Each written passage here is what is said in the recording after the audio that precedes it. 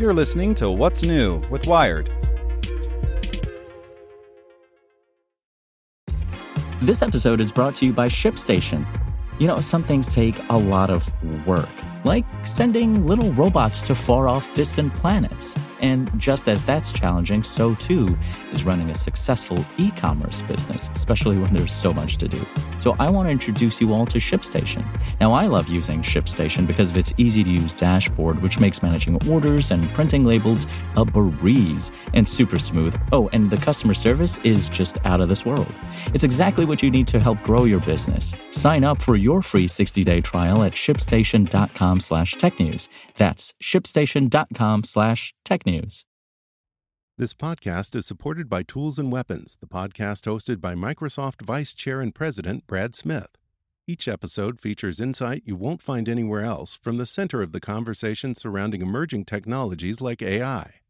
Right now in the podcast, you can hear a special episode where Brad Smith lays out Microsoft's vision for a vibrant marketplace driving the new AI economy. To hear more, follow or subscribe to Tools and Weapons with Brad Smith wherever you get your podcasts. You're listening to What's New with Wired.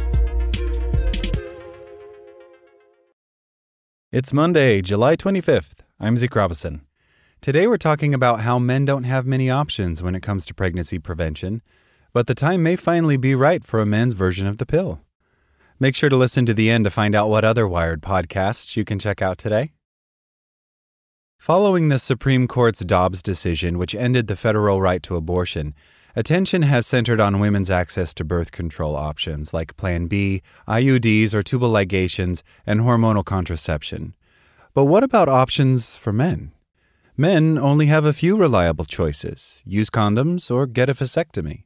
Condoms are the most accessible, they're cheap, readily available, don't require a prescription, and according to Planned Parenthood are 98% effective when used correctly. But they're not always used correctly or consistently, so in real life, they're only about 85% effective. Plus, many men don't like using them, and some would prefer an option that's less likely to be fumbled or forgotten. While more men seem to be pursuing vasectomies in the wake of Roe v. Wade's overturn, the procedure isn't easily reversible. Contraceptive drugs, akin to the pill for women, still aren't available for men, but the court's decision could speed their development. The Roe situation has really brought more societal attention to the lack of male contraception, says Heather Vedot, executive director of the Male Contraceptive Initiative, a nonprofit based in Durham, North Carolina that funds research into non-hormonal reversible male birth control. I think men are wanting to be more engaged partners, but they just don't have the tools. About 4% of U.S. men aged 18 to 45 have undergone a vasectomy, a surgical procedure which involves cutting the tubes that carry sperm to be mixed into semen. And while it's too early to see how the post-Dobbs numbers will compare with previous years, doctors at some clinics that provide vasectomies say they're seeing more demand. We definitely had more interest, says Sarah Vige, director of the Center for Male Fertility at the Cleveland Clinic in Ohio. Previously, the center got about 15 to 20 requests for vasectomy consultations a week. That number jumped to 90 in the week following Roe's overturn. It's not clear how many of those men will actually go through with the procedure, but the stakes of an unwanted pregnancy are much higher in Ohio than they used to be. In 2019, Republican legislators passed a bill making abortion illegal past 6 weeks into a pregnancy, but a federal court had blocked its enforcement so long as Roe was in place. The law went into effect in June, just hours after the Supreme Court delivered its decision. James Deitch, a doctor at Arizona Urology Specialists who performs vasectomies, says his practice has seen a 21% increase in calls for vasectomy consultations since last year around this time. My feeling is that people are becoming more aware of vasectomies. If I had to predict, my guess is that more men will be getting them than in the past, he says. Arizona may also be facing tighter abortion laws. In March, Governor Doug Ducey signed a bill into law limiting abortion access to 15 weeks of pregnancy. Arizona has a pre-statehood law that bans all abortions, but it's been blocked by a court order for nearly 50 years. Earlier this month, the state's Republican Attorney General asked a court to reinstate the ban for all abortions except when the life of the mother is at risk. Deitch says men need to think carefully before undergoing a vasectomy. The procedure, while quick and more than 99% effective, is considered a permanent form of birth control. A vasectomy can sometimes be reversed, but that includes a more complicated surgery and it doesn't always work. It's also expensive, around $5,000 to $15,000, according to the Urology Care Foundation, and not typically covered by insurance. If someone is going into a vasectomy, they should be sure that they're done having kids, Deitch says. Medical guidance is often more restrictive for women seeking tubal ligation or sterilization, in which the fallopian tubes are blocked to prevent pregnancy. Doctors can refuse if they feel a patient is too young or hasn't had enough children, or even require the consent of her partner. Reversible forms of male birth control are still experimental, but are getting closer to reality. Scientists have been trying to develop a male analog to the pill for decades, but a major challenge has been finding something that is effective without too many negative side effects, a problem that has plagued women's hormonal birth control and is a barrier for some people who either cannot or choose not to use it. I would say the biggest sticking point is the difference in male versus female physiology, says John Armory, a professor of medicine at the University of Washington who is studying several male contraceptive methods. Men make 1,000 sperm every second. By contrast, women release 1 egg per month. It's proven a lot easier to suppress that process than it has to turn off the factory of the testes that's producing sperm, he says. One candidate being developed by researchers at the National Institutes of Health and the nonprofit Population Council is a hormonal gel that contains a synthetic progestin called Nesterone, which blocks natural testosterone and reduces sperm count. The gel also contains a replacement testosterone to help maintain normal sex drive and regulate other functions. Nesterone is already approved for use in Annovera, a vaginal ring for women. It doesn't work orally, though, so for the male version, researchers formulated it into a gel. It's intended to be rubbed on the shoulders daily and absorbed through the skin. Like the pill for women, it needs to be applied at the same time every day. The research team's goal is to get sperm counts below 1 million per milliliter of semen, because previous studies have suggested that pregnancies are unlikely to occur at that level. Normal sperm counts range from 15 million to more than 200 million sperm per milliliter. The gel is being tested in a phase 2 clinical trial involving more than 400 couples. Mitchell Kreinen, the director for family planning at UC Davis Health, one of the trial sites, says the gel appears extremely promising. So far, it's making sperm counts plummet and is preventing pregnancy. Men have been very enthusiastic about using it, he says. One of the things that we're seeing from this study is this realization of how important this is to men who are in relationships and care about their partner, he says. I have been so impressed with how many men really want to step up as part of the relationship. Phase 2 trials test a drug for both efficacy and safety, typically in hundreds of volunteers, and look for harmful or unpleasant drug reactions. A previous Phase 2 trial of an injectable hormone-based contraceptive for men was stopped in 2011 because the drug had too many side effects, including muscle pain, increased libido, acne, and depression. Its development was backed by the World Health Organization and Conrad, a reproductive health nonprofit.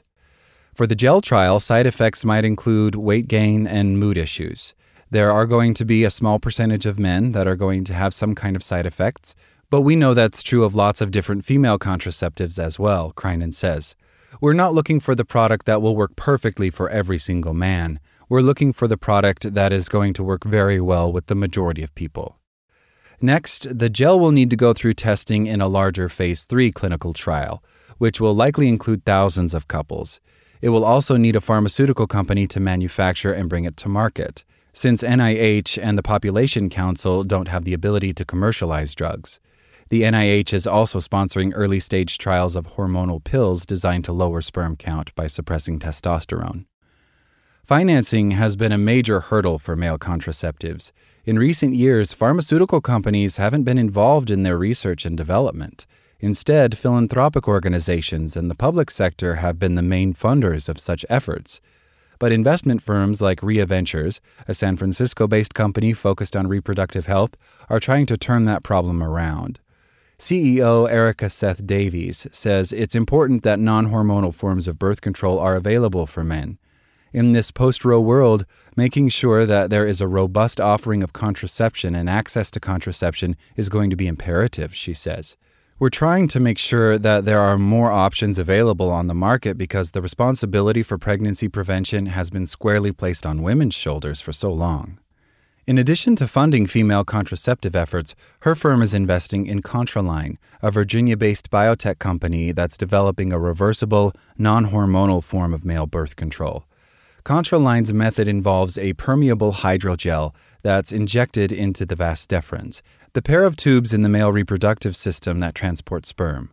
The gel is designed to block sperm without affecting sensation or ejaculation. The company is running a small Phase 1 trial in Australia to test the safety of the approach. Your Choice Therapeutics and Eppin Pharma are also pursuing non-hormonal forms of male contraception. Your Choice is developing a pill meant to block sperm cell development, while Eppin's method stops sperm from fertilizing an egg, but both companies have yet to move into human testing. One of the hurdles for all of these efforts will be getting regulatory approval for any product that clears Phase 3 trials. No contraceptive drug for men has ever gotten to that stage, so the U.S. Food and Drug Administration will have to decide what level of risk is acceptable. Women's birth control pills result in about 1 death per 200,000 users, primarily from blood clots that can arise from using the pills. Men don't have any of the physical risks of pregnancy, so calculating that risk-benefit calculation can be tricky, says Armory. He thinks that's one reason pharmaceutical companies have been reluctant to get involved in male birth control. But ultimately, more contraceptive options will benefit everyone, he says. The market is huge. We're talking about potentially millions of men. With the fall of Roe, Kreinen thinks it's time for the government to increase funding for male contraception research. We are on the precipice of change in societal norms, he says. Whatever product is first to market is going to be a social game changer. Make sure to check out our other Wired podcasts. Today in Wired Business, the demand for abortion pills is driving an underground network. And on Wired Security, don't look now, but Congress might pass an actually good privacy bill. Listen to these stories and more at wired.com/podcasts. Thanks for listening to Wired. Check back in tomorrow to hear more stories from wired.com.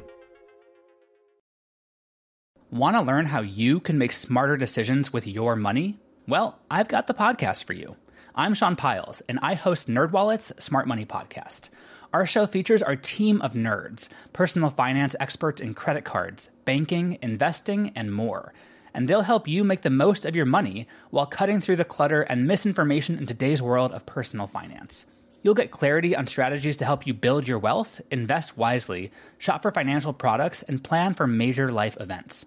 Listen to NerdWallet's Smart Money Podcast wherever you get your podcasts.